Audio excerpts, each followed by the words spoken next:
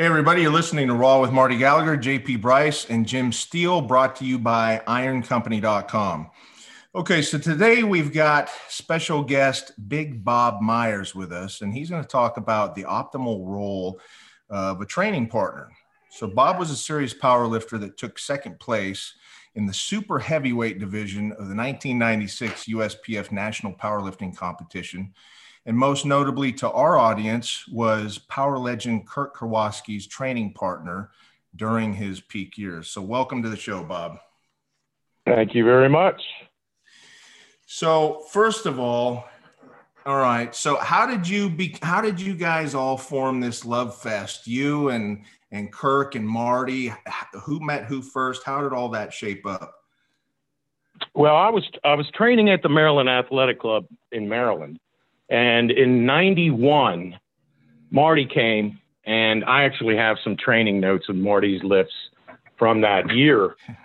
And we trained together off and on. He was a master's lifter at the time and, breaking world records and winning titles and whatnot. And here I am, a lucky guy who had been powerlifting for a number of years. And I'm training with Marty. How lucky can that be? Yeah. So in 93, I met Kirk at the national championships backstage.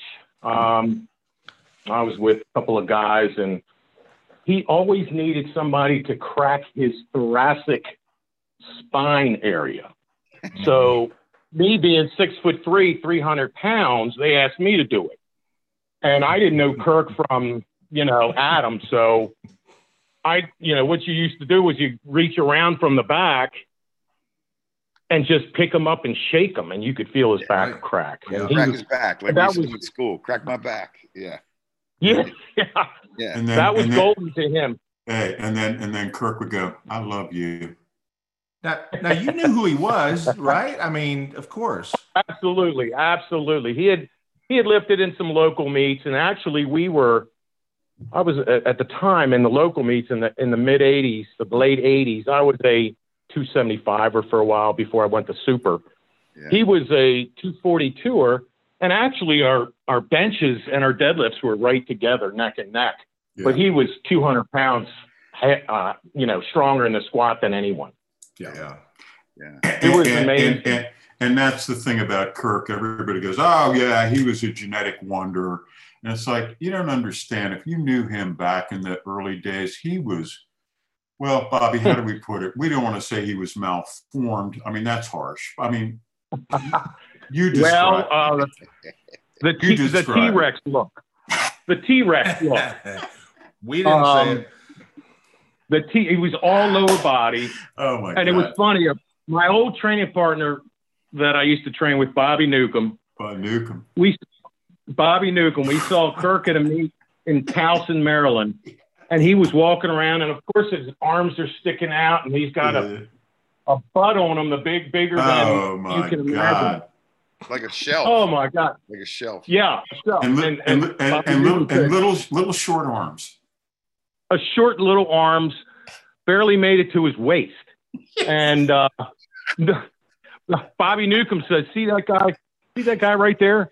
I don't care how strong he is. I wouldn't want to look like him. I'd never want to look like him. I never want to look like him. So that's how it was. It was a lower body freak. Yeah. And so in order to win national and world championships, he needed to quit playing to his strengths. Yeah. He had to get and you got him there. We got to get that bench and deadlift up, kid. Great. You got a great squat. So what? So Bob, do you remember the first time that you met Kirk in the gym, like it was the genesis of the whole training partner thing? Or did that just it was after the 93 Nationals. He came over to Maryland Athletic Club. Marty was there, of course, and then that's how it all my relationship began with him. Okay. And we hit it off right away because we were, both of the same mindset. Balls to the wall type of training, loud, raucous. And of course, Marty's always been more of the cerebral type lifter, he would put up with us. Oh, yeah. You know, the yelling and the screaming, and he would add from time to time, but he was never loud. Right. You know, so. But yeah, Well, that was when I met and I trained was, with Kurt. I was sort of the Leon Trotsky of the organization, you know. Wow, that's a comparison. Was would Marty make that- coaching all the- so Well, no, that was my role. I was not, listen, I was not the training partner. I was the coach. I constructed the menu, you know, in consultation with Kirk. But I mean, we were very, you know, we set up the periodization program. We set the menu, what he was supposed to do each week. We did a lot of thought to that. But Bob was the guy. Bobby was the guy who showed up every damn session and handed off to Kirk or wrapped his knees or whatever. And just, he was in the trenches with Kirk every session, all during his peak years. And my point is, at the highest level of strength sports, it's really a team sport. Kirk would not have gotten as far as he'd gotten, Bob, and I say this with all sincerity, if he'd been like George Hector training by himself in, you know, Havre de Grace, Maryland. Yeah. You made Kirk better. Period. Yeah. Period. Well, It's like, you know, it was easy. You know, it was very easy with him because you knew what he wanted. You knew what he wanted, and you knew how to deliver it, and the timing of delivery. Bob, did you follow the same training program exactly? You guys were doing the same thing? Same program that Marty basically. Yeah, no, I mean, we all did the same thing. We squatted together, we benched together, we deadlift together. Yeah, we did the same. Yep. Yeah. Lower rep stuff, a few reps for the yeah. warm-ups and just the jumps, and you lower the reps as you get heavier. It wasn't like Kirk was doing, you know, 800 for 5 and in between Bob over in the corner doing concentration curls with a pair of 35s. Right. Yeah. Right. No, we were. It was a team effort, as Marty said, and you knew once 5 o'clock was there, whether it was the squat on Monday or the bench on Thursday or Saturday afternoon, all conversation pretty much ends unless Kirk, you know, initiates something. Well, and it's hard to talk to somebody who's wearing a Sony Sports. What was it? The yellow. His yellow. The Walkman. Yellow, man. Yeah. The yellow waterproof one. Then Judas Priest playing in the corner. Yep. Yeah. And he'd have that thing on, and there was no talking, and that was fine because we're lifting too. We're lifting too. Now we drop out earlier than Kirk, but we're warming up. We're doing set for set. I drop out at a certain weight. Bob dropped out at a certain weight, and then Kirk kept on going, and we spotted him. And Bullet would, and Bullet would show up, right? Yeah, Bullet and Dante. What was his girlfriend's name? Dante or something. Dante. Oh my God, she was like a raw 330 bencher. Jeez. she was like 270 or something. Yeah, body weight. I mean, that was his girlfriend. Body weight. No, that was his girlfriend. Yeah. She was the nicest girl too. Oh, when everybody has these huge gyms these days, and you know these Metroflex and all that, and 20,000 square feet, which I love all that stuff. But there was something about the Maryland Athletic Club. I mean, I grew up like 5 minutes from there, but you know, I think people probably think it was like some huge place. It was in a strip mall next to the tanning bed place, right? It was right there in Beltsville. And it was, and the point is really, it's not the place, man. It's the people in the place. You know what I mean? It's not Sunnyside Plaza, right? Sunnyside, I think it was called Plaza or something like that. So Bob, why don't you describe the atmosphere at the Maryland Athletic Club on Monday nights, which was your squat day, right? Yeah, well, there were three different rooms there, 4 different rooms there basically, and the free weight room was in the back. So you had the machines. Most of the machines were in other rooms, and you had cardio equipment in another area, and some dumbbells. So you know, we walk in. It's just, you better not be on the squat racks at 5 o'clock because there was going to be hell to pay. Yeah, hell to pay, and you know, there was some unsuspecting. Excuse me for one moment. you can never fail to mention Bob always walked in with a huge stereo system. Boombox. Like Yeah, a boom I box? had my stereo. That's right. Yeah, That's right. boombox. Yeah, and it was AC/DC and thing, the typical like Yeah. Zeppelin or whatever. Yeah. So I would have that going all the time, while Kirk would tune that out and put his Walkman on that had been thrown on the floor 15 times, and he had to fix it every single time because he would throw it on the floor. So Now, it was a. did everybody in the club just automatically know that on Monday nights you don't mess with the squat rack, just stay away? Little 'cause here Brucey comes screwed Kirk. up at one time. You don't have to be Albert Einstein to figure that out when you have me, Bob, Bullet, and Kirk walking in and going, "Excuse us, you're done now." Yeah, Marty was around 245 himself or 250 at the time. So, at his height, 250 is quite a number. Yeah. And I knew how to talk to other humans. You were the communicator. But didn't you guys have an Right. incident one night because some guy was in there and Kirk said, "I'm going to count to 3 and you better be out there," or something? Brucey, wasn't it? It was Brucey. Oh, not remember Brucey. No, Brucey's Brucey. different. We say Brucey. No, yes. Wait, Brucey's would later. get- We'll get to him. Yeah, Brucey. We say Brucey. We love Brucey.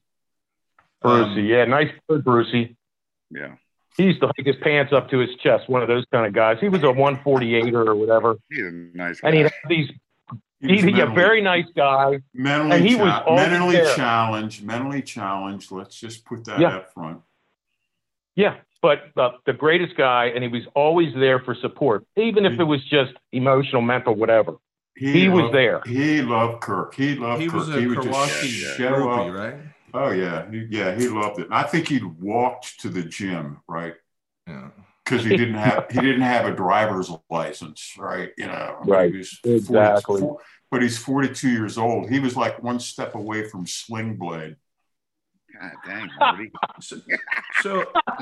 So Bob, on Monday nights, you guys are in there. Okay, it's time to do some serious heavy business, some heavy squatting. Everybody knows what's going on. Do you guys, does Kirk have a crowd every time he squats, or does everybody carry on? Or? Well, the people who are working out there benching, there might have been a leg press machine and some other squat racks and what. Yeah, they're watching. They're watching him. They're going about their workouts, but it's they know what's about to take place. Yeah. They've been there enough to know. So, they're watching, and, we had many, many different types of spotters at different times that, 250-pound guys down to 200-pound guys that would jump in when you needed them. Oh, Damn. And I would like to point out, Bobby, Joey Bag of Donuts. the guy, yeah, I remember him, blonde hair guy. Joey Bag of Donuts. Yeah. He was a bodybuilder type of guy, but he was always there. Joey Bag of Donuts. He was always there. So We Bob, love him. before Marty and Bob, before Kirk got under the bar, you guys had to explain to these guys, don't touch it. Make sure, you're not doing this, or you had to give them the ground rules. Because man, if they would have touched the bar, big trouble. What I mean? What happened was generally we didn't have any unsuspecting, naive people spotting him. Okay. Oh God, They no. were, they were all. I'd always be to the right. Bob would be either behind, or if Bullet was there, then Bob could be to the left. And if Bullet wasn't there, then Bob was the back spotter, and there'd be competent guys that handle the other side. You know what I mean? Yeah. Right. These guys were. We had it handled. We could handle it. Yep. And by the way, we never had it. By the way, there's lots of people that watch Kirk's videos, his squat videos on YouTube, and Bob is the big tall dude that's always in there spotting him, yelling at him. He sounds like a bullhorn. And there's some. So Bob, there's Marty and I were discussing this yesterday. There's some things that you're yelling at him that we don't even know what you're saying. So we'd like you to clarify a few things in a little bit. Talking about Shane. Remember the one time you're saying something about Shane in that one video. He's talking about packing your bags he was going and against getting out of town. Shane for the 1,000 for the biggest squat. So Shane was a super. So I was just yelling at him, Shane, pack your bags and go home. Okay, that's what. But it wasn't that was just to get Kirk fired up. Shane was he's a fantastic guy in his own right, and of course Olympic lifter, accomplished, and guy that was 300 plus pounds could do backflips. What's the funniest thing you ever said to Kirk? You were being serious at the time, but that you guys both laugh about today. What was the craziest thing you ever told him? God, I couldn't even begin to think off the top of my head. He would not be the best judge of that anyway. No. When you're in the heat of the moment, you're not thinking. Yeah, you just say something indecipherable. I heard one of yours, and I swear to God, it was like, your mother needs new snow tires. You're hilarious. Did you tell him that? It could have been. It could have been. Whatever. Because it's just it doesn't matter so much unless it's technical. Unless it's technical in nature, like keep your head up, that's so easy. Yeah, but if it's not a technical response, it's a just yell. It's loud. It's raucous. Doesn't matter what comes out of your mouth. Just say it in his ear. Yeah. And he will get it emphatically. Yeah. It's pretty simple with him. His psych was so crazy. You could have told him anything, and he would have just got fired up. You would have told me my mother needed snow tires. I would have laughed my ass off. I would have, Well, I would have had to take a break and rewrap. But that's assuming you could understand it. Because it's like if somebody's, when Bob was yelling, it was like somebody took an electric bullhorn and put it behind your head and then yelled. And it wasn't. Yeah, right. It was like a foghorn. It was like it was jarring. Yes, right. You could see the hair on the back. You could see the hair on the back of Kirk's head move when Bob yelled. It's funny, as much as Bob was into helping Kirk wasn't going to sitting on the bench while you were squatting, man. He was right there with you, wasn't he? Exactly. He loves it so much. Like I remember him watching him train some of the national girls that he was a national coach for a while. We were over at Laurel Boys Club. He was a good coach. Kirk's a good coach. He did like 555 for 8 with nothing on, just shorts and a t-shirt. And in between, he's wrapping their knees. He's telling them, all these coaching points. I mean, it's a guy who loves it. Like he sees his role as all encompassing. Like I'm your training partner. I'm with you also, I think you're absolutely right. But excuse me, I think we wait. Excuse me, I think it would be. We should mention now that one of Bob's greatest attributes and skills was his ability, his hand strength, his ability to wrap Kirk's legs to a degree that, as I pointed out in the article, no human being could stand. I mean, it was unbelievable how much tension Bob could put in these, and Bob would be breaking out into a sweat while he's doing it. Absolutely. Yeah, absolutely. And you'd have to do it, let's see, like 5 times at the Nationals, because you'd have to do it in the warm-up room for probably the last 2 warm-ups, and then 3 times on stage. So you got to do this like 5 times, right? Yeah, and straps up, belt on, the whole gambit, And the Nationals together, were you competing at the same time? In 96, 96 was the only year that we competed together. That it conflicted. Did you wrap him at that meet? I don't know.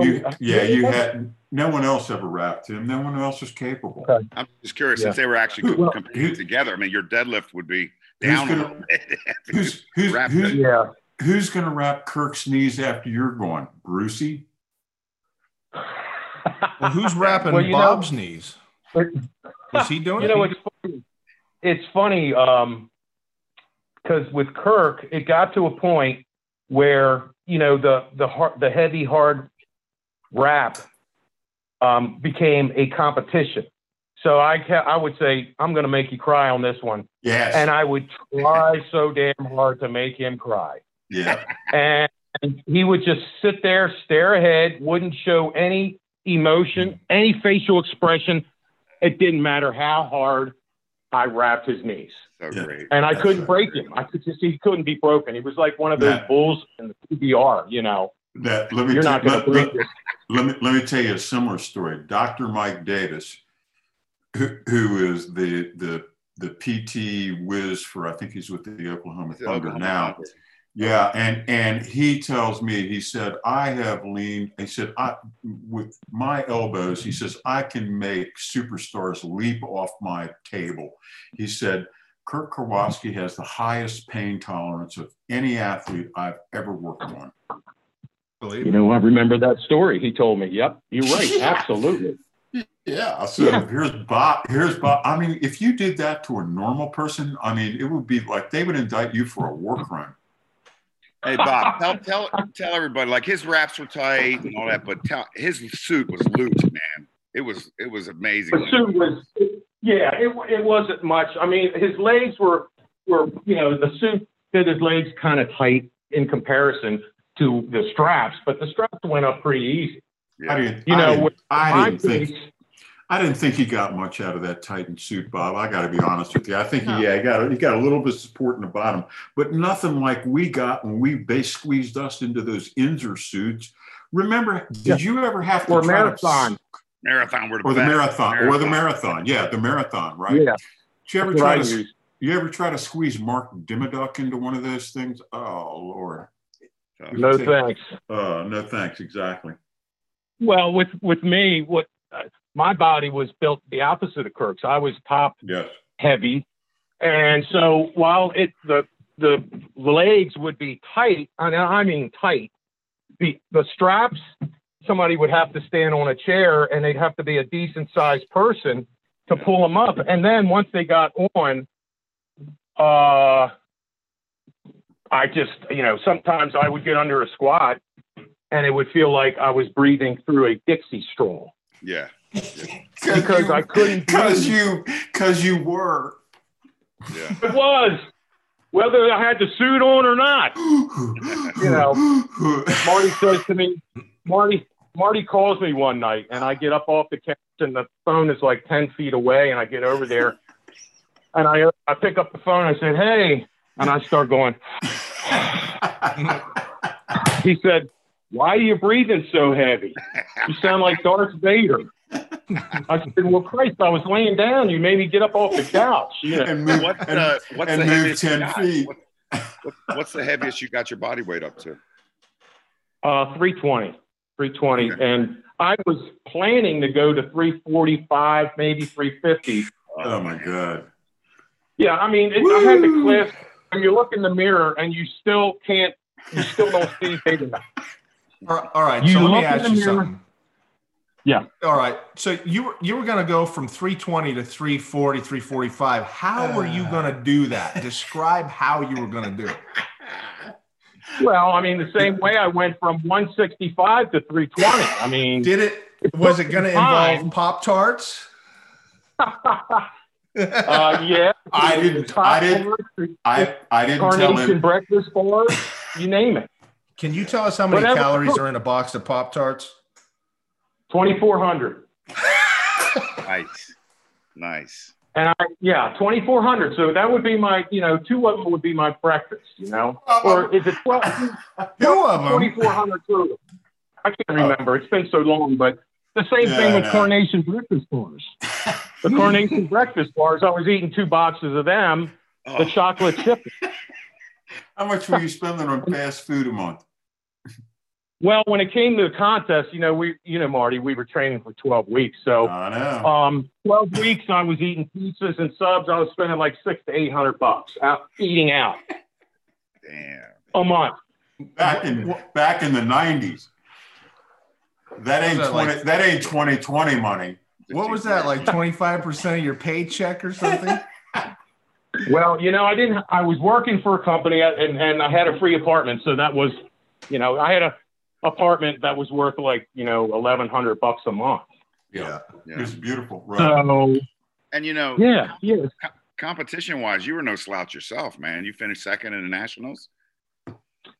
Yeah, thanks to Marty convinced me to get in there. He's like, man, all you got to do is buy with an 1,800 total and you're in. Yeah, man. So we did a meet. Ian was judge at the Maryland Athletic Club. Me, Gary Mitchell, Mark Kashishian, Pat Anderson. Yep. And we all got in this local meet, and it was judged properly, and it was judged by the USPF standards. Yep. Mogavera didn't give nothing away. Hell no, he didn't. Or Sickleman. Sickleman was a judge. Sickleman gave Kirk a 3-second pause in the bench one time. Yeah, and we let him know about that too. Yeah, I don't think it happened again, but no, it didn't. But getting back to Kirk, Marty, you said, when Kirk was in the 80s, his bench and his deadlift were mediocre. And I remember in the gym spotting him under. I was the only guy spotting him, and he was benching 600. He just could not get the last inch of lockout. Yep. And I had to help him with it. So 600 pounds on the bench is nothing. He was incline pressing, I don't know, 445 for 3 or something. Triple. You got it. That's the number. Yep. Crazy. And the skirts weren't really helping. No, because he never suffered to get into any of his gear like these other guys. These other guys, they wore the stuff that was so constricting and so restrictive that they got, they might get 200 pounds out of their gear. Kirk's getting, I don't know, 100 maybe. Right. Yeah, out of the suit. Yeah. Bob, there's the one, I think it was on Powerlifter Video Magazine. And you brought up to him. So last week you did, 970 or something, a double or something. And you said 980 double, 980. That was the week before the foul. And he he went to a looser suit for 1,000 for 2. Yeah. And you said, why'd you do that? And he said, well, I felt like the tight suit was throwing me forward, so I loosened it up. So everybody else would have done the exact opposite. Would have done a clean wrap, right. Good point. Man. Let's talk about that 1,000 for 2. Let's talk about that 1,000 for 2 for a second, because a lot of people have seen that on YouTube. Yeah, you're famous, brother. You're famous, man.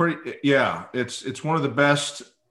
I think motivational videos you can see. But there's a guy too that who's the guy that took it from a different angle and put some metal behind it, some like heavy metal in it. Man, that'll get you fired up quick. I don't remember. Yeah, I think Jim saw it. But I want to ask you, because if you look at that video, so Kirk's got, he's got all the gold. I think there were York 100-pound plates on there. Yeah, so he nice takes the 1,000 pounds down to the basement and back up again. And I see, and Bob, I can't tell if you're doing it too, but everybody motions like he's going to set it back. And then everybody goes, whoa, he's going to do it again. Did you know he was going to do a second rep? Oh, yeah. Kirk would, the minute, every Monday after his squat, after he racked the last weight, the last rep, the last whatever, his last set, he was already thinking of the next week. Right. And so we would talk about that workout, what needs to be done, if there's anything form-wise or whatnot. Of course, we knew he was going to take a 20-pound jump, but the 980 was kind of hard. It was kind of hard for him the week before his 1,000 for 2. Right. So we talked during the week, and of course, Marty talked with him, and I knew he was going to attempt it, but the other ones, they didn't have that the advantage of the conversations, and they didn't know where he was going to go. You guys knew how important it was. Now, Marty, did you try to discourage him from 1,000 for 2 since it was so close to the No, you don't. No, because you don't predict that ahead of time. You just you say, come on, baby, we're just going to do 1,000 for one, right? And then obviously it's his decision. He's the pilot. He knew he knew how easily he handled the first one. It's like, man, I got another one. Let's roll. So, He, yeah. Okay. Yeah. So, but he had told me that his whole life he always wanted to double 1,000. So that was probably the strongest he was going to be. But you know. now he's told you guys, of course, the weekend leading up to that, he said he spent all weekend long sitting on the couch, rocking back and forth. He said, I had the little devil on my left shoulder and the little angel on my right. Poor Susie. And he's trying to figure out. You guys there? Yeah. Yo. Yeah, we're here. I'm here. You there? Yeah. I'm here. Yeah. Can you hear us, Bob? You guys there? Yes. Yeah. Hello. I think we lost us. Yeah. Bob, you there? Yeah. Hello. So what do we do? I might have to have him reconnect. Well, no, it's just interesting because as a coach, you're in a position where you got Yo. this. Bob, yeah, he can't hear us. So what do we do? Can we splice this thing? Just text him, Jay. Sorry about that. You guys? Yeah, I'm here. Yeah, I was getting a call. Sorry about that. I was getting a call. So I was asking you. All right. So you guys have, we've all heard this story. He was saying that the weekend before he stayed home. He sat on the couch all weekend, rocked back and forth, like a mental patient. And he had the little devil on one side of his shoulder and the little angel on the right. And he was trying to decide if he was going to go for 2. And he had the meet coming up. What was the meet was like the week or 2 after, right? 14 days. It was 2. Yeah, it was 2 weeks. Kirk was a gym lifter, meaning he would lift the most in the gym that he could. He lived off of the crowd and the weight, the numbers, and he was going to put it together under competition standards, but he was going to lift what he could lift. Love it. Now, did he have a discussion with you before he did this? Did you guys kind of talk it out, or did he just go for it? He was just for what? His mind made up. For what? The double? The double. No, we just told you. We just went over it. No, it was completely his decision after he completed the first one. At that point, Kirk being Kirk, he could either rack it and say, that was good, man. I smoked the single. Or if he had a mind, he could go, you know what? I've always wanted to double 1,000. Today's the day. And you know what? He chose the latter. Right. Yeah, but they exactly. did discuss it before. We knew him well enough that was going, that's how he operated. I think in hindsight, he should have bagged it and we should have got 1050 at the meet. And that would have gone. Yeah. Because he tried a 1025 after his 1,000, and his 1,000 was kind of tough at the meet. So he gave it a ride.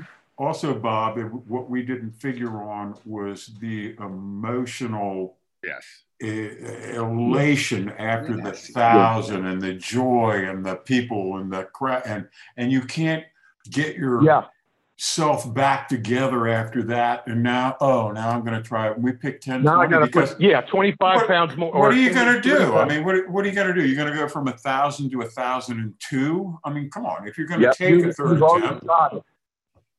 Well, the thing is, he had two unbelievable things that he did. The 1,000 was the most notable, but the other one was the 931 was the heaviest opener of all time.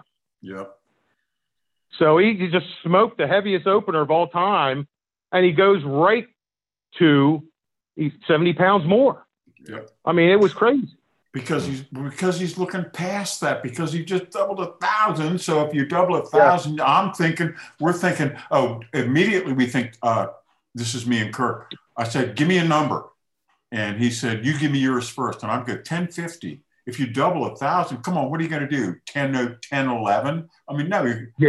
If you double 1,000, what are you going to do? I say 1050. He goes, I don't know what, 1045, 1050. I can't remember, but it was very close.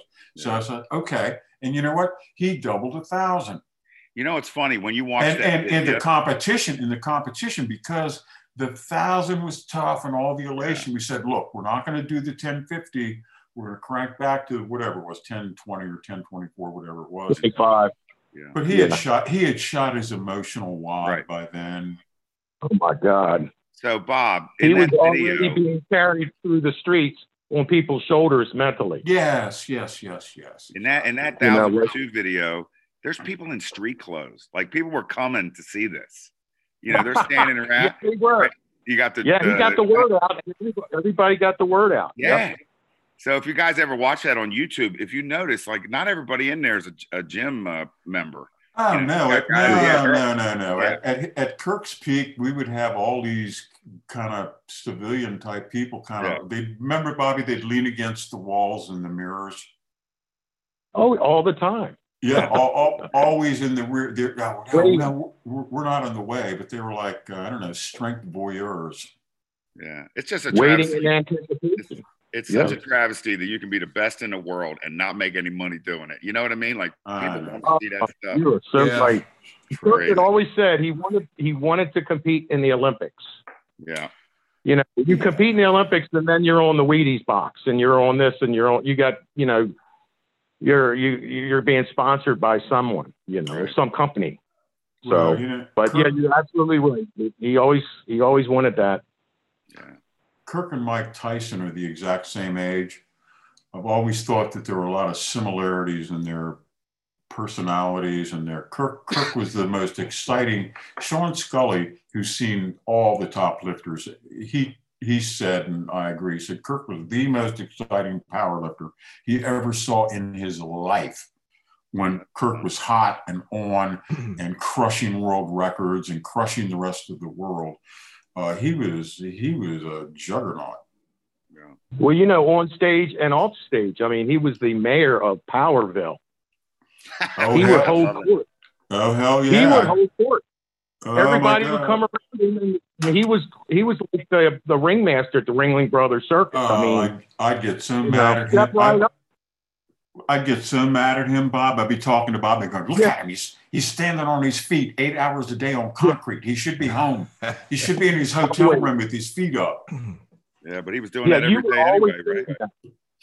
Yep. Hey, Bob, how infectious was Kirk's sight? I mean, how did that affect you as a lifter? I mean, it had to just jack you up, right? Especially on squat day. I was always one that would get jacked up. I had partners that had mentality, Bobby Newcomb, Lowe, we won't even mention Jeff B. in witness protection. B. Yeah, from Dundalk. Oh, no, that's the whole different can of worms. Sorry. Jeff Babaluch, he was one hell of a guy. No last names. Yeah. Go ahead. I mean, but yeah, his psych was. Bobby came from a strong psych school. Let's put it that way. The guys that he came up with were freaking crazy. All right. Yeah, you're right. They were right up there. They might not have had Kirk's strength, but in terms of being whacked out, they were up there. Where'd you grow up, Bob? Oh yeah. Where you grew up in Columbia or Laurel, or where'd you grow up? No. Well, originally just outside Baltimore City, and then at the age of 8, we moved out to Howard County, Maryland. So. Okay. So you were driving, 20, 30 minutes to the gym. But where'd you train at? Bob? Well, when I worked out at the Maryland Athletic Club, I was working in Alexandria, and I would come home from there. If it was a bench day, which was Saturday, I was coming from my apartment in Columbia. Okay. Man, so you get off the Beltway and come right to the gym? Yeah, man, ready to go, man. Fired up, gym bag in the trunk. Yeah, man. And that whole, you're popping the ephedrine pills on the way down there. You're just ready to go. With a 16-ounce coffee. Oh, in there, and you're vibrating. You're vibrating and you're so young, you don't care. You don't care that your heart is stopped there for a minute or two, and then it's coming back again. You know what I mean? And he's carrying in a massive stereo system. I love it. Coming with the boom box. It was something. When I try to lift boom box. Come on. Yeah, when I lift now in my gym, which is a 2-car garage, I'm by myself. I'm trying to find music that's going to pump me up. But sometimes I do get fairly pumped up, but nowhere near the ceiling of intensity that we would reach in those days. I mean, I'm 58. It's different when you're 35 or 32 or 4 or whatever. Yeah. And you're not married and you don't have two dogs. Yes. And you're just. And that's another important point. Kirk had, regardless of who Kirk was with, Kirk had a single-minded focus on the goal. Bob also had a situation that allowed him to focus on that. I mean, Bobby, you wore down the path between your apartment and the Chinese restaurant, right? Yeah, the Chinese restaurant and the pizza joint. I think it was Jerry's Sub Jerry. It was Jerry's on what was that road? Right, it's right between my place and your place. 16th Street. Yeah, 16th Street. Yeah, Silver Spring. I would go up there and I'd order, a couple times. I was eating 2 extra large Meat Lovers pizzas a day. And no, JP. And that sounds pretty good.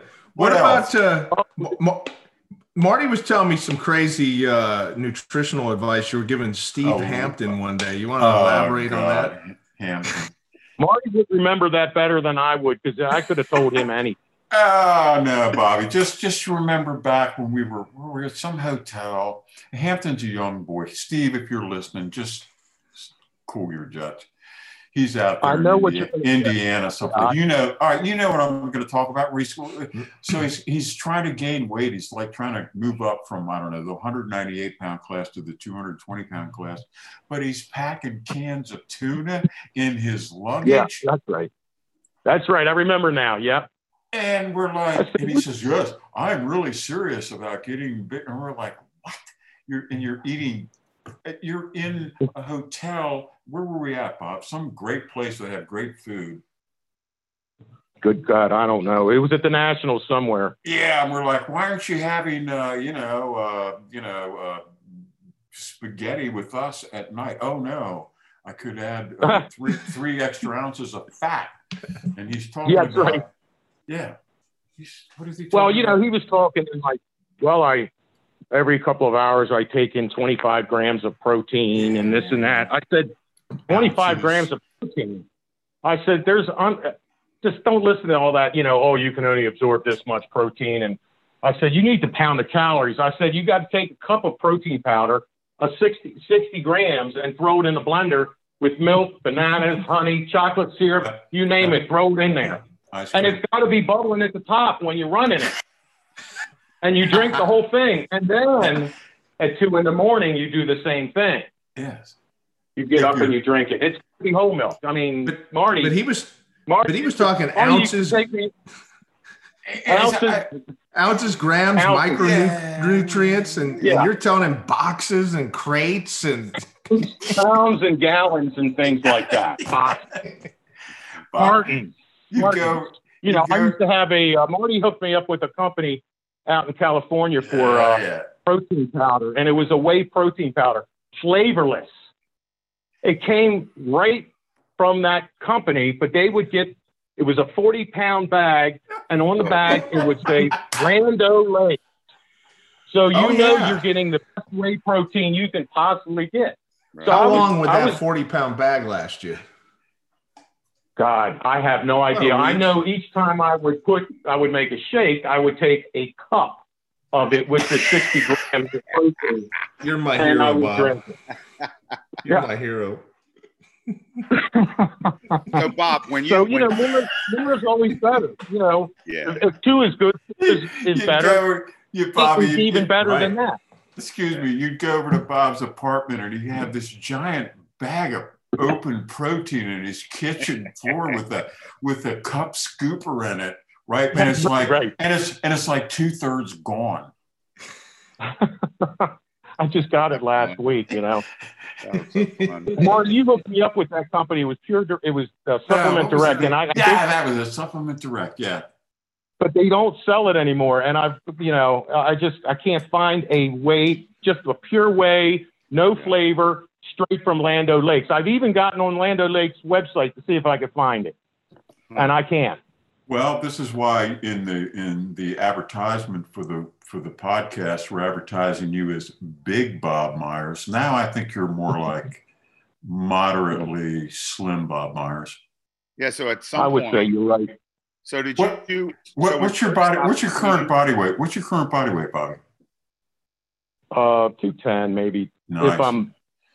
It's a 215. A Mhm. couple of years ago, when I was training with you guys at the pole barn, I was maybe 225 Right. during the winter. Right. You know, Oh. but I just eat whatever and my weight stays, here. When you stopped competing, and then you dropped a bunch of weight, right? But you got pretty ripped up. too. Yeah. Oh, yeah. Well, when I tore my shoulder in '97, Christmas Eve day, under a warm-up bench. Huh. My third warm-up was like 300, and I had the 19-year-old blonde at the desk, Tawny. I had Tawny come and spot me. I said, "Hey, Tawny, come over here and spot me."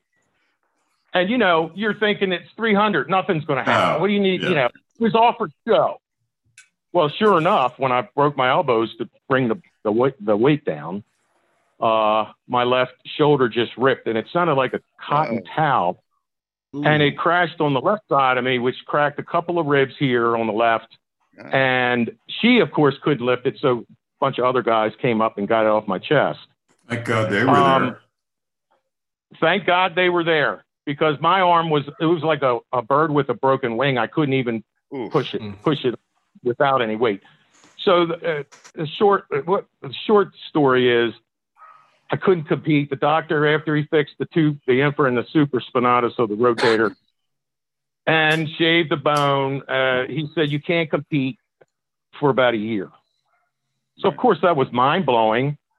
So because I'm thinking I'm going to go up to 345 in body weight. Now I might get my 800 plus squat and this and that, but Yep. I And the big dead, the 800 dead, man. 800 dead, and Yeah. and I said to Marty, I said, this is what the doctor said, and Marty, without a blink of an eye, Marty says, "Why don't you just lean out?" Yeah. I'm like, well, that's the answer, and I'm thinking, how the hell am I going to lean out? For 17 years, I've been eating and training to get stronger and to gain weight. Yeah. So I thought, wow, I'm just going to wave a magic wand. Marty makes it sound so easy. Oh, why don't you just lean out? Change everything 180 degrees. Yep. Right. Well, I did. I did with his help and Kirk's help, diet, and What'd that you was do? a transformation. People want to know that. How'd you do that? Quit going to the pizza joint. Yeah. Chinese, and he threw the bag of whey away. Stop eating a box of Pop-Tarts to start the day. Yeah. So you changed everything That's around. right. The whey protein was always there. It wasn't in milk. It was in water. Right. Yeah. And it was chicken breast. It was that kind of thing. 6 meals a day. I started doing cardio. Yeah. And it was a mind blower for somebody who for 17 years was eating to gain weight and to get stronger, to turn 180 and start seeing your body weight drop and your strength go down with it, like a rock that you threw off an Empire State Building. But That's a big blow mentally. you're seeing muscles emerge that you didn't even know were there. Like all of a sudden you have teardrops in your thighs, and your pecs are cut. Yeah. And there's what happened? There's no fat in your armpit, and you're like, "Hey, look what was hidden underneath all that fat." You know what it was? I started seeing a vein in my bicep or my forearm. Oh yeah, baby. And then people were commenting in the gym. And that was it. And, I could see it, and it was coming on week after week after week. So, my competition weight, I usually competed around as a super at 305. So when Marty hooked me up mentally and with, some help, I got down to 235 the first summer afterwards. So how many months? And that was the best I'd ever looked. About Yeah. how many and I was months is that? squatting 650. Damn. You know, at 235, and a tall guy. You know, I was a tall guy. Yeah. Yeah. And, I mean, he looked like an Italian Omar Sharif. How much better did you feel, though? You had to feel a lot better, and just you were able to breathe better and move around. It was, but you know, I didn't really focus on that. I felt better, I don't know, physically better. I just didn't go into that, with that mindset. I just knew I looked a lot better, and I was veiny, and the phone in my apartment that didn't ring nearly as much was ringing off the hook. So basically, so basically when you're 300, 320, you know, you have a certain girl that likes you, and then it's you know, dead air after that. Well, when you're you know, you drop this weight, all of a sudden they're coming around, you know. Yeah, you look like the Italian Omar Sharif. Yeah, you know, like what's his name? The Magnum PI of there you go. That's it. Maryland Athletic Club. These girls were coming around. But you had that, and that was quite a time. Bobby drove around in this giant Cadillac. No way, really? What, the Cadillac? Yeah. You mean the white Cadillac Brougham? Yeah. Love it. Yeah, it was a white Cadillac 91 Brougham. And I'll tell you a story about that. Wait a minute. Easy. Years later, I went out with my buddies down in Baltimore, my Baltimore buddies, Bobby Newcomb, and a couple others, Jeff, Billy. And we went out, and of course, we were, you know, ready to go and hit the town. We're drinking. Bobby, we were on Boston Street, Baltimore. And the train gate came down, and I just wasn't having it. So I said, we're not sitting here waiting for no train. So I went through the gate. Drove through it in the Cadillac. It's a Cadillac. It went right through. But what happened was the wooden gate broke all up, but the cable was still attached to it. Oh, no. And I'll tell you what we did with that. But when I went over the tracks and then started to back up again, the cars behind me that were waiting to go started scattering. They were scattering. They got crazy. He's going to hit us, you know.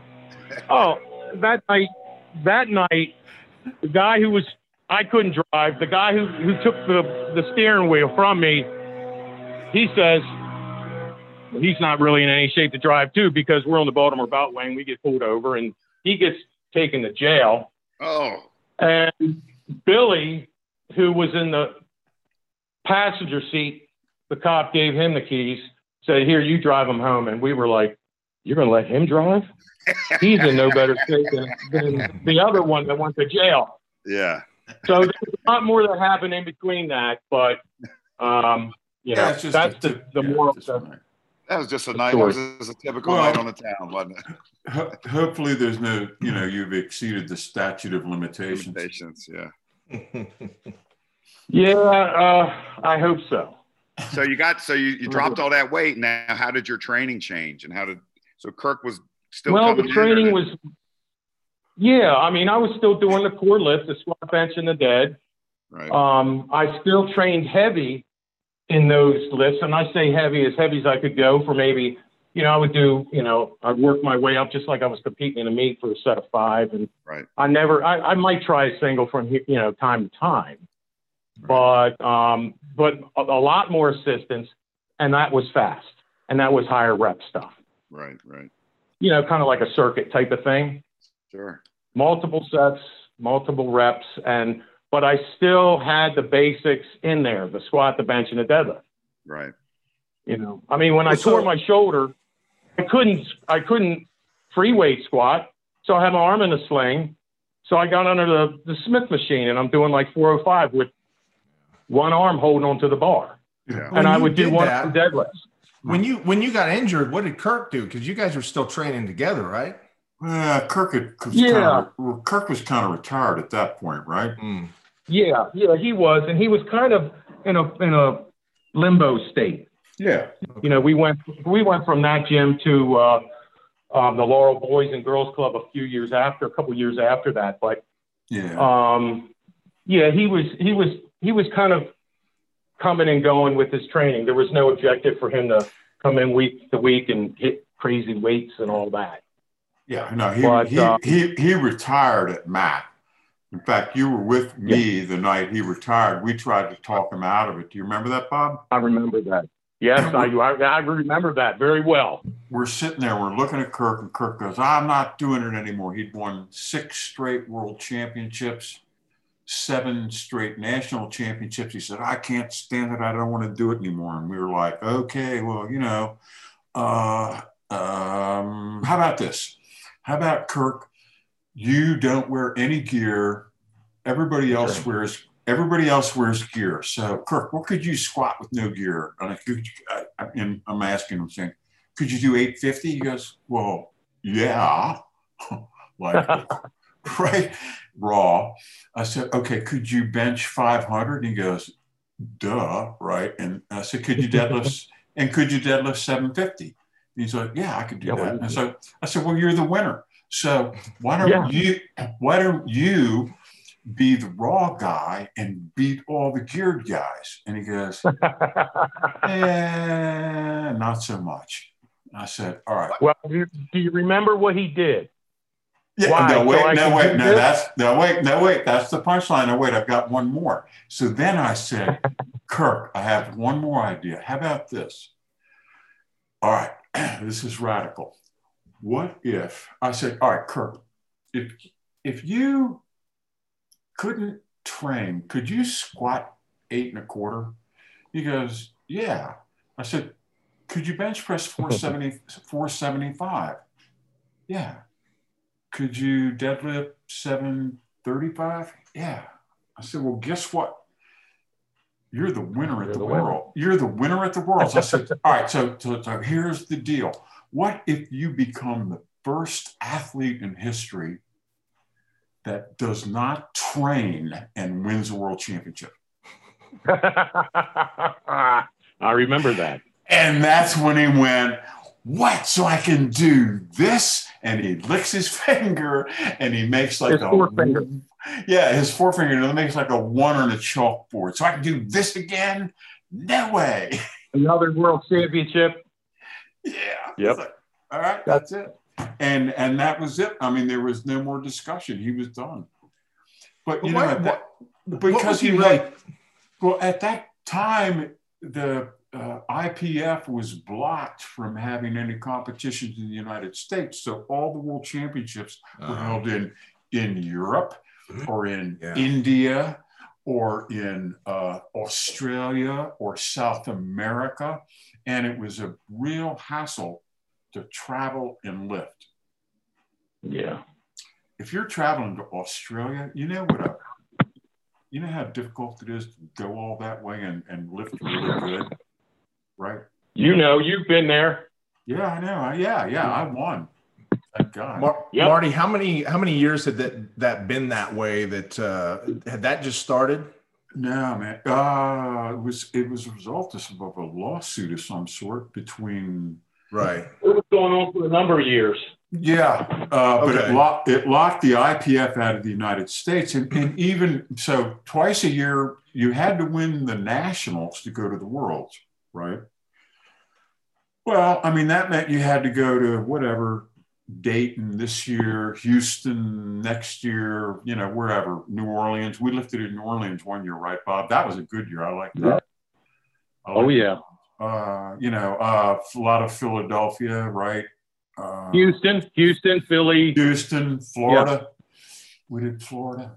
So anyway. I didn't do Florida. Yeah. So it was so twice a year you had to get on a jet and go somewhere, right? And after 7 straight years of international and national competition, Kirk said, you know what? You know, I got a lot of gold medals. This is just old. I'm tired. It's probably a good decision in hindsight. He could have won 5 more. I'm pretty convinced. But it would have been descending. He never would have hit that peak again. but he could have still beat the best in the world for quite a few more years. I don't think he would have been happy though, because he was of the mindset, you know, heavier. Yeah, exactly. Winning's one thing, but heavier is what he was about. Oh yeah, he was a rock star. He was the biggest rock star in powerlifting ever. Without a doubt. Yep. So what are you training like now? You say you train in your garage, Bob? What's your training like? Yeah, I train in my garage. I try right now. I'm not deadlifting, but took off a few weeks. Got a little burned out. So, but I squat, and what I do is every day. I'll do something. Okay. I'll squat one day. I'll do maybe bis and tris on one day. I'll do back one day. I'll do chest one day, Right. and then whatever. Burn it out. Camp. But that's basically burn it out though, right, Bobby? Burn it out. Yeah, burned out. So I took a few weeks off. And, at 58, you take a few weeks off. It's like, back in the day, taking 2 months off. Yeah. When you're younger, the stuff doesn't hang around. You lose it quicker. So. Right. Now, Bob, I think you're one of those naturally strong guys, aren't you? So you're probably still lifting some pretty good weight. No, I wouldn't say that. I was an ectomorph. Yeah, I'm an ectomorph. Bob was not built to powerlift. Yeah, Mm-mm. That's why he's a tall guy. He's a tall guy with long legs, and he's well proportioned. And it's just for him, to be like I don't know, an outside linebacker in the NFL. What would you say? With his body type. Right.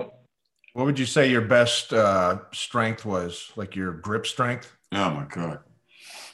I was at the point I was doing well. I don't know about grip strength, other than Kirk used to get mad at me because with Kirk, he's got the small hands, and my hands were good size and the strength was great, and I would pick up the 100 gold plates or chips, as we refer to them, in each hand, and walk around the gym like it was nothing. And they didn't have a they didn't have a flange or a lip or anything on them, right? No, just a small indentation, but that's all I needed. Yeah, that's all. And I would pick it up and walk around and say, "Hey, look at me, Kirk," and he would get because there was one strength thing that he could not do, and that was it. Yeah. He couldn't do it with one. I bet that did piss him off. Listen, man, what a testament to his deadlift ability, because his hands are like as big as my son Max's, my 8-year-old. Deadlifted 820 pounds in the gym, man. That is some crazy strength, man. And an 800 double. Tiny hands, tiny. Crazy. But you know what the secret was? Bob knows. Do it fast. Yeah, we had to do it fast. It's like when we figured, Kirk, you can't struggle. You can't. If you struggle at all, you lose your grip. It's like we got to go from bang, from floor to lockout, bang, let's go. And you know what? That suited him and something about his nervous system, Bobby. Everything he did snapped, right? Yeah, that's why he was a sprinter in school. Yeah, but he was a 440 runner in high school, and he had the fast twitch going, Yeah. He consciously always worked on he loved the whole idea of when I told him about Fred Hatfield's compensatory acceleration. He latched onto that. He liked that, the loaded eccentric with the explosive concentric, right? Well, he would do that. Remember, remember how we'd watch him warm up with 135, and it looked like he was handling 1,000. Oh, and the deadlift too. I mean, he was like that in the deadlift. Yes, everything. Right? Everything. He took it out like it was the heaviest weight he had ever lifted. Yes, and it would just come. 135 would come flying up, obviously. Yeah. Like a split second, it was done. I never saw him grind a weight. Did we ever see him grind? Maybe I don't know, the second or third rep or something, but not grind like we grind. No. Right. He just the closest grind that he ever did was the second rep on his 1,000. Yeah, right. I'd say that's about the most grind that he ever gave a weight. Yeah, but if you're going to grind 1,000, it's the second rep on the 1,000 that you want to grind out. I know, but that hurt us 2 weeks later. I know it did tear him up. Yep. Could it not? It'll tear up the best of them. You know what, Bob, and I point this out a lot. I actually think what I like better than the 1,000 for 2 is if you back up to his last Raw week where he put the belt on and did 800 for 5 Raw, everything below parallel, weighing about 269. He wasn't even at his biggest then, right? Yep, that's right. Because it was in the beginning parts of his, program. He didn't even No, and this was like did he even have a belt on? Yeah, he put first. He did. What did he do? Like 4 to 6 weeks of no belt, and what did he work up to? 685 for 8 or something, right? But he worked up to 6. He did 645 for 8, and then with nothing, no belt, no wrap, nothing. And then the following week he did 655 for 7, and he was pissed because he couldn't get 8. Right. And then he put the belt on and he worked that for like 5 weeks and he ended with 800 for 5. And it's on video. And we have every rep was, and he's remember the t-shirt he had that had the little skulls on it, the black shirt with the little skulls? Yeah. The black shirt with the white skull. But now Bob would know this. I think Kirk told me he, like a week or two later, he actually did more than he did, like 820 for 5 or something, but they didn't tape it. Is that right? Well, I don't remember that. I don't remember that. So because at that point you put on the gear like 870 for 3, didn't he? After that, yeah, but then you're putting on the knee wraps and you're putting on the suit. Yeah. You put on the suit with the straps down. Yeah, the highlight was the 800 for 5 with the belt, like Marty said. That was the thing that stood out. They can't match that to this day at that body weight. Nobody in the world. Nope. Sorry. No. What was he 275 there or 245? No, he was like 275. He was 269. He weighed 269. Yeah. Yep. So anyway, but getting back to the whole issue of training partners is that even for an average person, if you're able to find someone who can get on the same page as you in terms of exercise, resistance training, or cardio, right? If you find somebody who's like, oh, let's do some cardio together, right? Cool. But it ups your game, right? Yep. If you have somebody watching you while you're doing a set, also if you both do the same thing, it's important. It's not like, you do your thing and they do their thing, and no, you do the same routine together, and they watch you while you do it, you watch them while they do it, and nobody's texting, no one's taking phone calls, no one's doing whatever. You know what I mean? It's concentrated. It's a monolithic thing. It's monolithic. You're on this. Yeah. And there's also, and you raise the game. you just improve. There's also an enhanced sense of accountability too, because of what you just said. You're watching each other. You both are aware of each other's goals and what you're supposed to hit on that lift and that you're supposed to show up that day and all these other things. So you're definitely more accountable. You're less inclined to blow off a workout if you've got Kirk waiting for you. Absolutely. I'll tell you a story back in the 2006, 2005, and years after and a few years before, I was training a bunch of guys. I was the Marty role with this group. Right. They were young, early 20s, police officers from the county, one Baltimore City, and I had up to like 10 guys.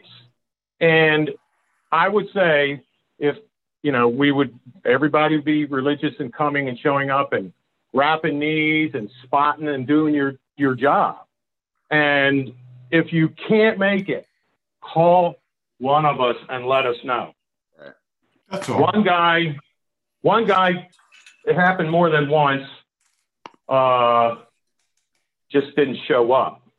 I found out later he had to go up to his mom, where his mom lived. She was sick or something, So, but a phone call, so he was no longer lifting with us after that. Right. He wasn't a member of the team. He got all set and he wanted to throw down in the gym and all that stuff, but that didn't happen. Yeah, but he just didn't look part of it, man. Common courtesy, part of it. Common courtesy. Yeah, common courtesy. Now I could say it. The guy's, he's a great guy. He just didn't really give it a thought. Yeah, just didn't give it a thought.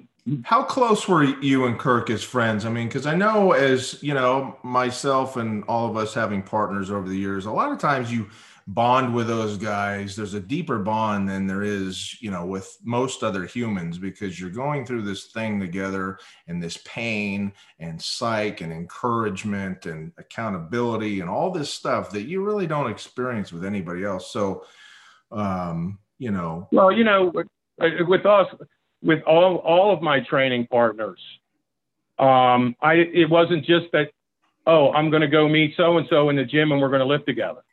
No, we're going out on weekends. I'm going to Marty's house. Yeah. We're watching the early days of the UFC. Right. And eating, we had some really good steaks back then too, didn't we? Oh my! Marty would take me down, and he would take me to the what was that place on Rockville Pike? It was it had all the meat. Oh my God! How about when we Brazilian went to barbecue? Brazilian barbecue. Well, you took me to God knows I don't know how many times. Bobby, remember when we went to the UFC fight in Charlotte? That was 93. Yeah, something like that. I do. I was a correspondent for Muscle and Fitness, and I talked him into getting me a press pass to go to the UFC and paying me as a correspondent to go to the UFC. And this is where Ken Shamrock was going to fight Royce Gracie for the first time. Uh-huh. And I took Bobby and my son with me, and we went down, and I was quite dissatisfied with the press seats they gave us, and we almost got in a fist fight over that. You remember that, Bob? Mm-hmm. Yes, I do. Yes, I do. But You forgot. Marty comes to my house, my apartment, at 10 o'clock at night to pick me up so we could drive all night. So what he decides at the last minute, we're going to stop at a motel on the road halfway through, get a couple hours. Well, I'm a big guy and I need time to wake up. Well, no. Marty wakes up, throws his clothes on, and starts the car up and says, "Come on, we're leaving." And it was like, oh my God, I can't even move. Yeah. And boom, the wheels were screaming as I was trying to catch up to the car. Out the door we went, and then we arrived early in the morning in time to see the press conference, right, Marty? Yeah. With Oleg Taktarov walking around. Who else? Dan Severn.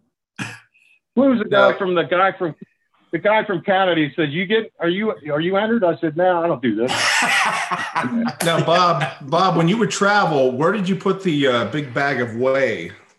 Is there room for that? You would take no. I didn't get it. I just ate heavily wherever we were. We ate great when we were on the road, right, Bobby? We'd always find the best steakhouse, the best diner. Trust me, we ate good. I tell you what, at the same hotel that we were staying at, the Eagles were staying at. Remember that? Yeah, we drank with the Eagles in the bar. The band or the football team? The band. Nice. The band. No way, man. Joe Walsh. Oh yeah, all of them. Joe Walsh. They were all drinking in the bar. How about that? We were drinking in the bar, and then we went to the UFC fight, and then Shamrock laid on top of Gracie for what, an hour? 15 minutes. It was a 15-minute fight. And no one refused. They refused to make a move. It was the most boring fight in history. But after the fight, I got to interview the father, Helio Gracie, and Orion Gracie he said, "You are my friend. I like you." And I said, "You come to LA and we shall break bread." And I said, always regretted that he didn't follow up on that, you know. And we interviewed the father, and it was a great interview for Muscle and Fitness. They really liked it. So good. But yeah. You were in the pioneering stage of the UFC, involved heavily, and yeah. You know, hey, who in the world gets lucky enough to get tickets to go to the Octagon when it's brand new? It's the third. I think it was UFC 3. I still have the program for it. Yeah. So, yeah. Cool. So we saw it was awesome. We saw some bad guys. Oleg Taktarov was awesome. He got beat up, but he won, didn't he? Yeah. Oh yeah, he always got beat up, but you can't knock me down, Ray. I mean, he was incredible. He and Tank Abbott had like a 28-minute fight one time. Yes, those are the two hardest heads in the universe. Yeah. Right. Hey, let me ask Bob something else, because I got a question I want to ask him, because I've heard some stories. I believe Kirk told me one of these stories, but I just want to see what Bob says. So were there, as lifting partners, did any of you guys have like pre-lift rituals that you would go through? Like, I know it sounds weird, but like superstitions or some rituals or something? Because I'll tell you why I asked, because Kirk told me, or somebody told me, that Kirk was off one time before he was going to squat or something, and somebody found him. He was in this dark room all by himself and had like a 100-pound plate in his lap and was like caressing the plate, talking to the plate.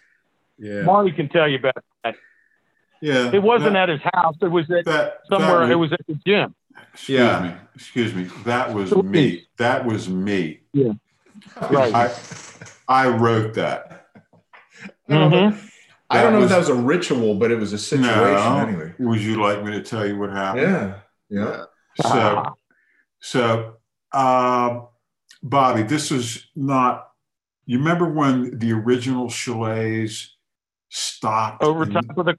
Yeah, and that was over top of the auto parts store. That was beautiful. Yep, that was beautiful. That was my favorite gym. And then they moved to another location. It was sort of dark and dank, and I do remember, ill lit. And so you go in there, a totally different vibe. And at the time, I had moved to Connecticut. I was up in Milford, Connecticut, with Ken.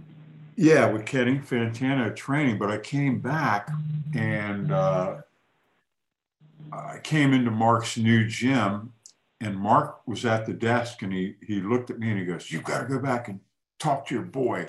He said, "He's acting so weird." He said, "I don't know what to make of it." He said, "You got to go back and talk to your boy."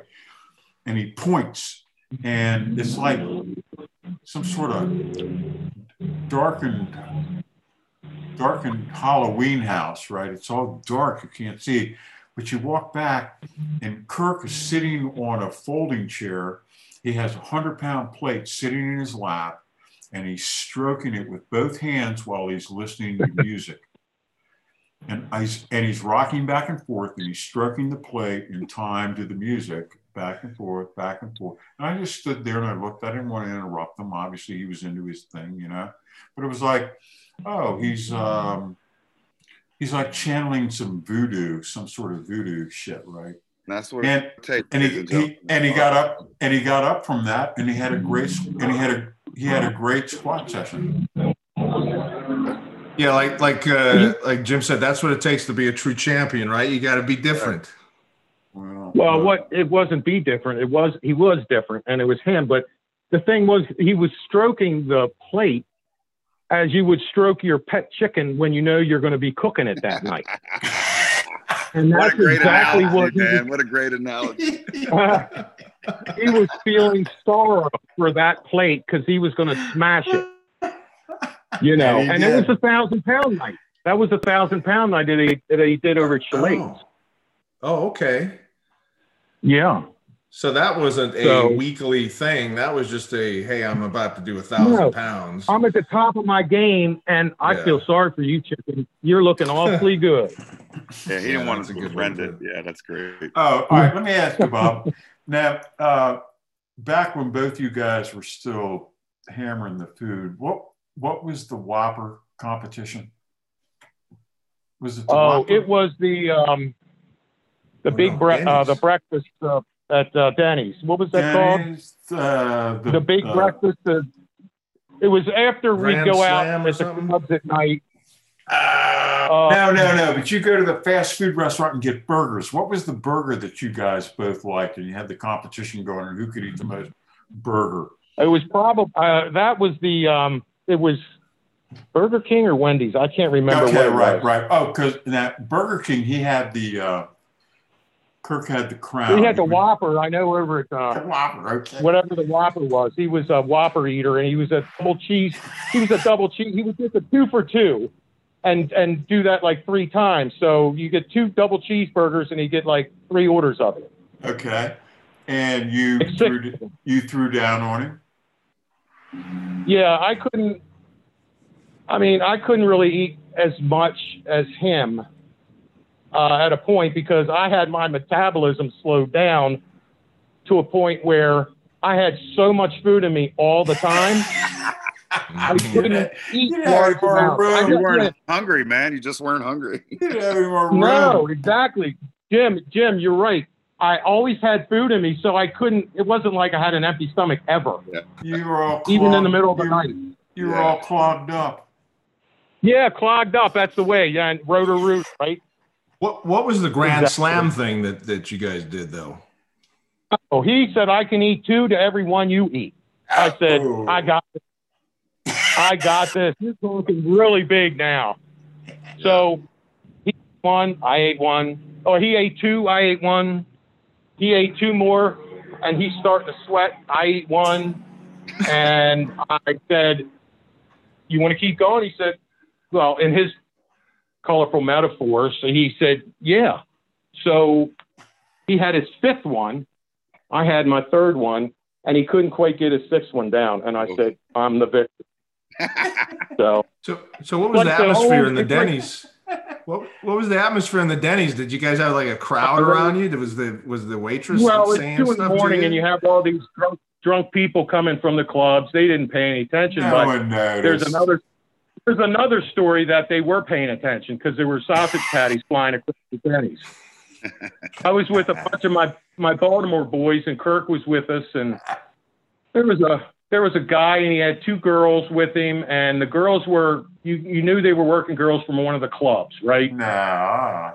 Nice. Yeah, so it was Denny's. It was 2 and 2:30 in the morning. So the girl came over and sat between me and my buddy Billy. And Billy was nobody to mess with. And she's, I guess you would call her occupation dancer, but it's stripper. Exotic and dancer. So she came over and sweet talking him, and she says, oh, that looks good. And she picks up his fork, and he slams his hand down on her hand and says, he didn't want any stinking girls like that touching his food. So she got all mad. She got up off out of the table, started yelling, and the place is packed. And she was across the way yelling, and her friends were all upset. So I just picked up one of the sausage patties and flung it across. It went over a table of like 10 people to their table, hit them, and then they started mouthing off. And after that, it was okay. They back down and they left, because there was no way that they were going to, intimidate us. I mean, I had Newcomb, Billy, Kirk, Big Joe, and then the list goes on. I mean, we had probably 10 people with us, 10 guys with us, and the average body weight was probably 280. Wow. So, big boys. And there was a lot more that happened that night, but I won't get into that. Yeah, and you know how hard it is to run up $1,000 bill at Denny's. Not for those guys. It was ugly. It was ugly. We were looking in the car. We were looking in between the car seats and under the car for change. You know, it was ugly. Thank I God, wonder if, thank God they didn't serve liquor. Hey, Marty, We were liquored up already. I wonder if I wonder if Really? Dorian Yates and Leroy Davis have crazy stories like this. No, because they have to be pure. Remember that time we ate a bunch of rice? Remember that? That's what their stories are like. Yeah, yeah. Or they ruin themselves. Power lifters are not the same. No, Same, no. that's Well, you know, yeah, We- you don't just, with your training partner, you don't just go into the gym and train together and leave and that's it. We were mentally, and we were great friends and still are. And with all my training partners, you do things on the weekends. You go, you know, you talk on the phone, you talk lifting, you talk mostly lifting, but you talk other things. And you know, it's a friendship. And it's not just going into the gym and lifting with them. Yeah, and it's all these years later, and me and Bob and Kirk are still in touch. right. Oh, yeah. I mean, I drove him to the hospital a few years ago when he had his, what do you have, his shoulder done with it? I don't Oh, know. yeah. Or his knee or Oh, I something, didn't his know. shoulder, I think. I didn't know you could. Whatever's the latest. He got both of them done. Yeah. Well, Yep. So, That's- you know, we still, he's always, he's a busy guy. He's got a full-time job and a social life, you know, and Yeah, he's and got you know, a new serious love interest, which I Yep. think is a Yep. good you good guys all thing, need to right? get together one night, have a couple of beers, and throw down on some old stories like this, or get together and listen to Yeah. this podcast. JP, that's not the way it works. There's no having a few beers when we get together with Kirk. Yeah, that's what I heard. I'm coming. a 30-pack on a night on the weekend was not unheard of for him. That was commonplace. He was just extreme on every single thing he did, right? That's correct. Yeah. Yep. Yep, that's right. Yep. That's his personality. That's my personality. Yeah, go big or go home. If you're gonna, go big. If that's not big enough, go bigger. Yes. There are no limits, though, no ceilings here. Right. You know? And, you know, it's funny. People don't get it, man. They'll be like, oh, coach, I can't gain weight and I really eat. I'm like, that's not eating. No, they That's don't. not eating. No. Yeah. You know, I'm talking about a gallon of milk. You know, Oh, Bob Myers. Yeah, you mentioned the protein, you know, bringing protein powder. That's stuff that other guys did, you know, to make their shakes and all that. We, as Marty said, we ate good, and we ate a lot. Yep. You know, unless Marty was in the Masters training, you know, as a 198er, that's different.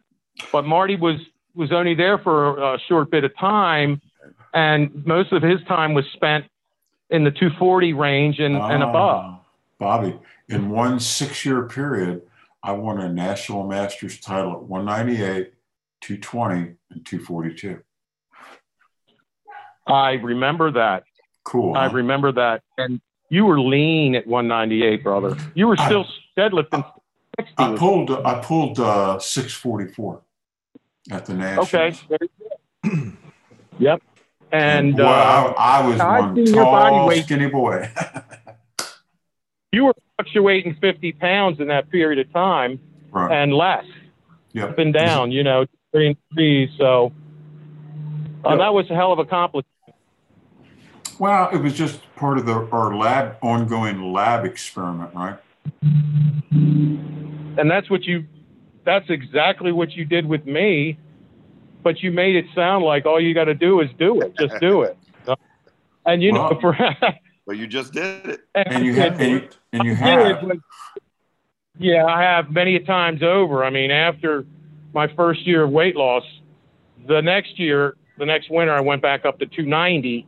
And then the following spring, I was back down to 235. And then for 10 years after that, I'd do the same thing, but I'd gain less and I'd lose more in the springs.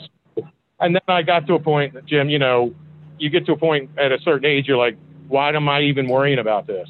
Right. Yeah. No one's watching.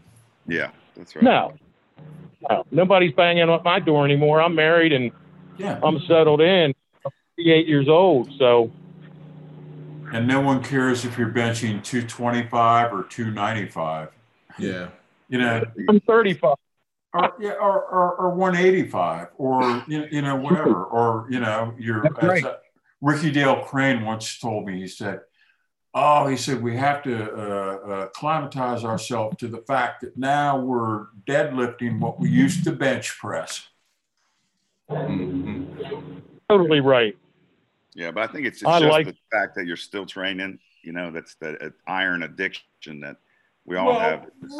We're still trying to be 102% of whatever wherever we're at. And it never leaves you, man. It never leaves you. No. Yeah, it never Well, leaves like you. Marty Guys like said, us, it never you get to a leaves. It's certain age, and you get to a certain age, and the new fives are triples. Yes. Isn't that how you said? Yeah. Three's the new five. No, five's the new. Three is the new five. Yeah. Three's the new five. Three's the new five. Yep. Oh yeah, but I mean, the biggest thing at this point is just staying healthy and being able to get up and move around, right? We don't care about that. No, we don't care about the health. We don't care about. We do it anyway. Yeah, we don't think like that. There's certain things I need to do. We take that for granted. Seriously, Bobby, you've never had any debilitating issues, right? No, the major thing I had. I mean, was your my shoulder, right? Your shoulder, but I mean, in terms of your spinal column, your back. A little lower, lower back once in a while will flare up, but nothing that keeps me from doing anything. Nothing that required surgery. No, we're used to it, so we just function. I think it strengthens us, makes us, I think it makes us more resilient, injury, resistant. Oh, no question about that. Well, Marty, you said a few weeks ago it's made your back bulletproof. I mean, you're in your 70s and squatted, close to 900 pounds. I'm 70 singular. No, I didn't squat close to 900. I squatted 840. Yeah, well, 840, but going no back issues. Record. No, man, no world records. If you squat with your lower back constantly and you're a bent over deadlifter, almost stiff legging it, you're going to have some issues with this and maybe sometimes worse. Yeah, because you're turning your spinal column into a fishing rod. That's right. That's right. And like you've always said, we use our legs in the squat. Boom. We use our legs in the deadlift. Yep. Boom. Things like that, which was always much harder for me. Well, because you're so tall, you're built wrong you're tall and lean, and it's hard for you to get the leverage. Kirk has the right skeletal framework for lifting massive weights for short distances. Yep. Your rep strokes are wow. I mean, it's like watching an elevator go up a skyscraper. Long way to go. Long way to go. Yeah. In squat, bench, dead, overhead press, whatever it is, because you're just long, and it just takes more time because you have more distance to travel, literally. Much more. And so I had to back on the body weight to make up the leverages that I didn't have naturally. And while that helped a lot, I still had to go further. Oh, yeah. And that's why I was 340, 350 in body weight. And I always planned to stop competing at 40 because I didn't want to be a big, heavy guy after that. That kills over at 53. My injury made that decision for me. So. Right. Yep. And at your height, Bobby, you would have probably, now the strongman competitors at 6'3", they're weighing 400, right? To maximize their leverages at that height. Yeah. So, it's amazing. It really is. I remember weighing in with James Henderson. Oh yeah. Now you weigh in with the doctor scale. The doctor scale goes up to 350. Well, when he stepped on it, it pegged. It went tink 350. Basically, when they figured it all out, and they weighed him properly, he was 400 pounds. He's a big man. And he benched the 700 raw. And I'm getting in. I go in there after him, and I'm like 305, and I said, damn, I got to gain a lot of weight. Yeah, because you and him are the same. You and him are the same height. Yeah, and I'm thinking 305. More whoppers. You know, Phil Heil or somebody, a 114er at that point. I'll tell you, the guy weighed 25%. He weighed 25% more than I did. Yeah. The first time I walked backstage at the Senior Nationals I was with Mark Chalet, and the first time I went back there, I'm looking around and I'm 5'10", and all the super heavyweights are my height. Right? That's 275 and a half over. Shit, yeah, and I'm competing at 220, and I'm looking like a basketball player. Right? And it's like, and like a free safety. Yeah, I mean, it's like, no, this is not good. For me to maximize my leverage, I'd at least have to weigh 275, 280. Even then, I'm not going to scare anybody. Not in this league. Not when you got guys like Karwoski and Joe Ladnier walking around. No. And Chalet was 285. Chalet was a stud, buddy. He was scary. Chalet was one of the first local big time lifters that Newcomb had told me about, because Newcomb adored him. Wow. He should have. Yeah. Because of the way he was built and the crazy strength that he had. Yep. And he had a crazy look about him, wide shoulders, long arms, just thick all over though. Good looking guy. Yeah. With crazy eyes. And he said, see that guy over there? And he was telling me about him, and I just couldn't believe it. You know, I just couldn't believe what I was looking at. And then Mark he would come through, man. I mean, he'd pull the world. I mean, you know, whatever everybody else finished up with, he'd take 100 pounds more to start with. And he finished up with an 881, didn't he? Oh, I saw him the day he did it in the gym. He pulled 880. I was like, yeah, okay. I loaded it. And I took photos of it. And he was light. He was only, I don't know, in the 260s. He wasn't like 285. But that kind of peaked for him. But his squat went up. I think because his squat went up, I think it kind of maybe stymied his deadlift. His squat went from like 850 to like 1,000. And in that same time period, his deadlift kind of stagnated at between 860 and 880, with kind of more in the 860. Well, how about the story of Hector? Hector weighed in at George. Oh God. He was 365 or whatever. At the Potomac Open. Yeah, and he deadlifted like 832 or 845. Yep. He dropped down to 245 and he deadlifted 832. He pulled 850. He pulled more. Did he pull 850? He pulled more as a 42 than he did as a super. Well, it was amazing, that guy. I mean, he was another crazy. He looked like Hercules at 242. He was incredible. He did. We saw him at the Mason-Dixon Open at 242, and Newcomb says to me, he says, good God, this guy looks like Hector. He goes, it is George. I couldn't believe it. We were just shocked. I mean, the guy weighed 360 something, and he's down to 242 looking like a god. He looked like, it was amazing. He looked like Omar Sharif. Yeah. Well, the cover of the Powerlifting USA magazine story, the heading was "The Amazing Transformation of George Hector," and it was true. It was an amazing 130 some pounds. I wrote that. Yeah, you wrote that. Yeah. Look, we have a lot more in common than we thought. I just didn't remember that you wrote that. I handled George at the APF Nationals and the Worlds. I was George's competition coach when he lifted in the APF. Damn. Well, didn't you coach him at the Potomac Open too? Kind of. Yeah. He did. That's when he squatted 950 bench 600 and then deadlifted 850 to total 20. What did he total? Was that 2,400? I think he was the fifth guy in history to total 2,400. Yeah, he was great. He's I remember great lifter. Great lifter. Newcomb said, George, are you going to 1,000 in the squat? And George said, no, I'm going to save it for the next meet. Well, for the he dropped the body weight. Yep, he never did it.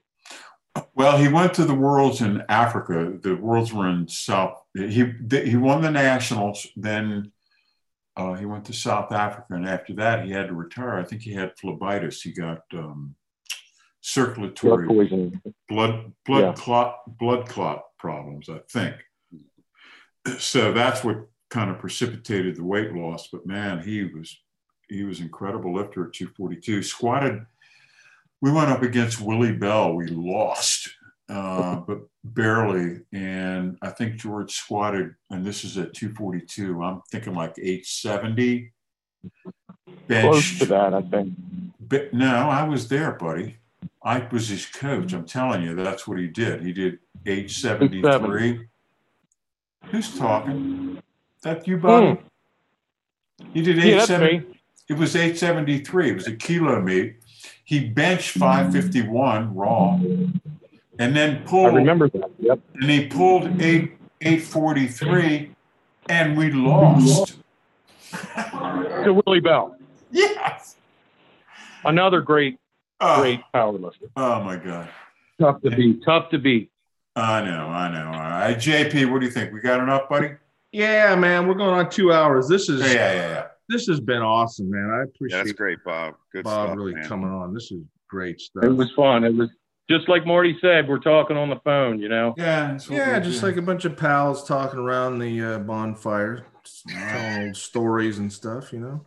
By the way, the article that Marty wrote that kind of inspired this podcast and conversation, the article is up on Iron Company. It's called Training Partners, and there's a big picture there of Mr. Karwoski and Mr. Myers right at the top. So, and I don't know what year that was, probably mid-90s. Looked about to be probably in Kirk's peak, 95. wouldn't you say? Yeah. 95. Yeah, 95. So that article is on there. And then you can also check out Marty's weekly column, Raw with Marty Gallagher at Iron Company. Bob, was there anything? I don't think you have Wait any. a minute. Time out. Yeah. Bobby, what's my... Your Instagram? Yes, what is that? It's the Marty Gallagher. You got like three of them. Thank you. That's I'm not on that. My wife is, but I'm not on that. I'll look you up, Marty. Thank you. Jim, are you on? Are you on Instagram, Jim? Yeah, JM Steel 74. Yeah.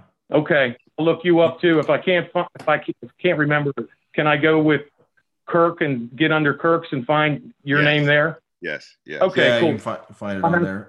Is there any address you want to give out? You got to... No, I'm on Facebook, but that's normal. My name is Robert Myers under Facebook, but it's no big deal. Okay. Most of my stuff on Facebook is dog related. What kind of dog? Yeah, you do a lot of Jim. Bob is a dog trainer. No way. No, we got to save it for another show. Oh, all right, part two. Real quick, Bob. Tell Jim what you do. I have two Vizslas that, you know what Vizslas are? Yeah, sure. Okay. Hungarian pointers. They're hunting dogs. And there's the one was 6 years old. She's going to be 9. The other was 3.5. He's 6.5. Anyway, I started to train them to compete for AKC, American Kennel Club, hunt test titles. No way. Yeah. So there's 3 levels: junior, senior, master, and they're both senior hunters and training for master. They're right there. And there's a lot, you have to get birds, you have to get quail, chucker, train. I have some homing pigeons in my backyard that I use to train them with. And so. That is awesome, man. I have hunting retrievers. I have Labradors that hunt. I train my labs. Oh my God. Do you use them do you go duck hunting or anything? Yeah, my backyard. I'm right on the river here. We got geese and ducks, and I've been doing it since. Really? I've had labs since 1990 to hunt and yeah, quail, pheasant, all that stuff, man. Yeah. Oh wow, I never knew that. Yeah, so my buddy, where I goose hunt, 52 acres in Rising Sun, and that's what he does for a living. New Jersey. This is Jersey. No, Maryland, Rising Sun, Maryland. Oh, well, you live in New Jersey. Yeah, I live right near the bridge, right near the Delaware Bridge, and so that's how I learned how to do it. He started training me to train the dogs, and he'd give me assignments. Really? Yeah, man, it's great stuff. So yeah, he's got a bunch of master hunters. Mm-hmm. Give me your yeah, and a retriever master hunter is tougher than a pointer. Is that right? You got to pass a lot of passes, man, to get it. You know. Yeah, in the pointing breed, it's 5 passes. I'm not sure about retrieving dogs. Yeah, I'm not sure. It's what's your cell phone number, Jim? Off the air. Huh? I knew you were going to ask that, man. I knew it. You can give it out if you want. I mean, that's okay. I'll give it to you off the air, Bob. Okay, I didn't know we were still. Okay, very good. Yeah, no problem. That's all right. Great story. Yep. Don't hang up after we sign off. Yeah. No, don't. All right, here we go. Sign us off, JP. All right. And if anybody needs gym equipment, gym flooring, go to ironcompany.com. We've got pretty much everything you need. New stuff coming in all the time. Check out new Jim Steele articles. They can be found at Iron Company under the articles section. What do you got coming up next, Jim? We got something new. I wrote one about being in the gym, some guy looking at his phone, but it may be a little too risque for Iron. Oh, I like that. All right, so we'll have something up by Jim pretty soon. Yeah. And finally, if you're seeking a radical physical transformation, both of these guys, Jim Steele and Marty Gallagher, are available for online coaching. To get a hold of them, you can email Marty at ironcompany.com or Jim at ironcompany.com. And they'll take care of you. You want to gain weight, you want to get a lot stronger, pack on some muscle, they're your guys. So that basically wraps it up. Bob, do you want to take us out with our mothers need snow tires or something? Do you want to boom something out at us? No, I just wanted to thank you, Marty, and Jim. Yeah, it was a good time. Thank you. You got it, man. We appreciate it, Bob. Thank you, Bobby. Thanks, guys. All right. Bye-bye. Auf Wiedersehen. Bye-bye.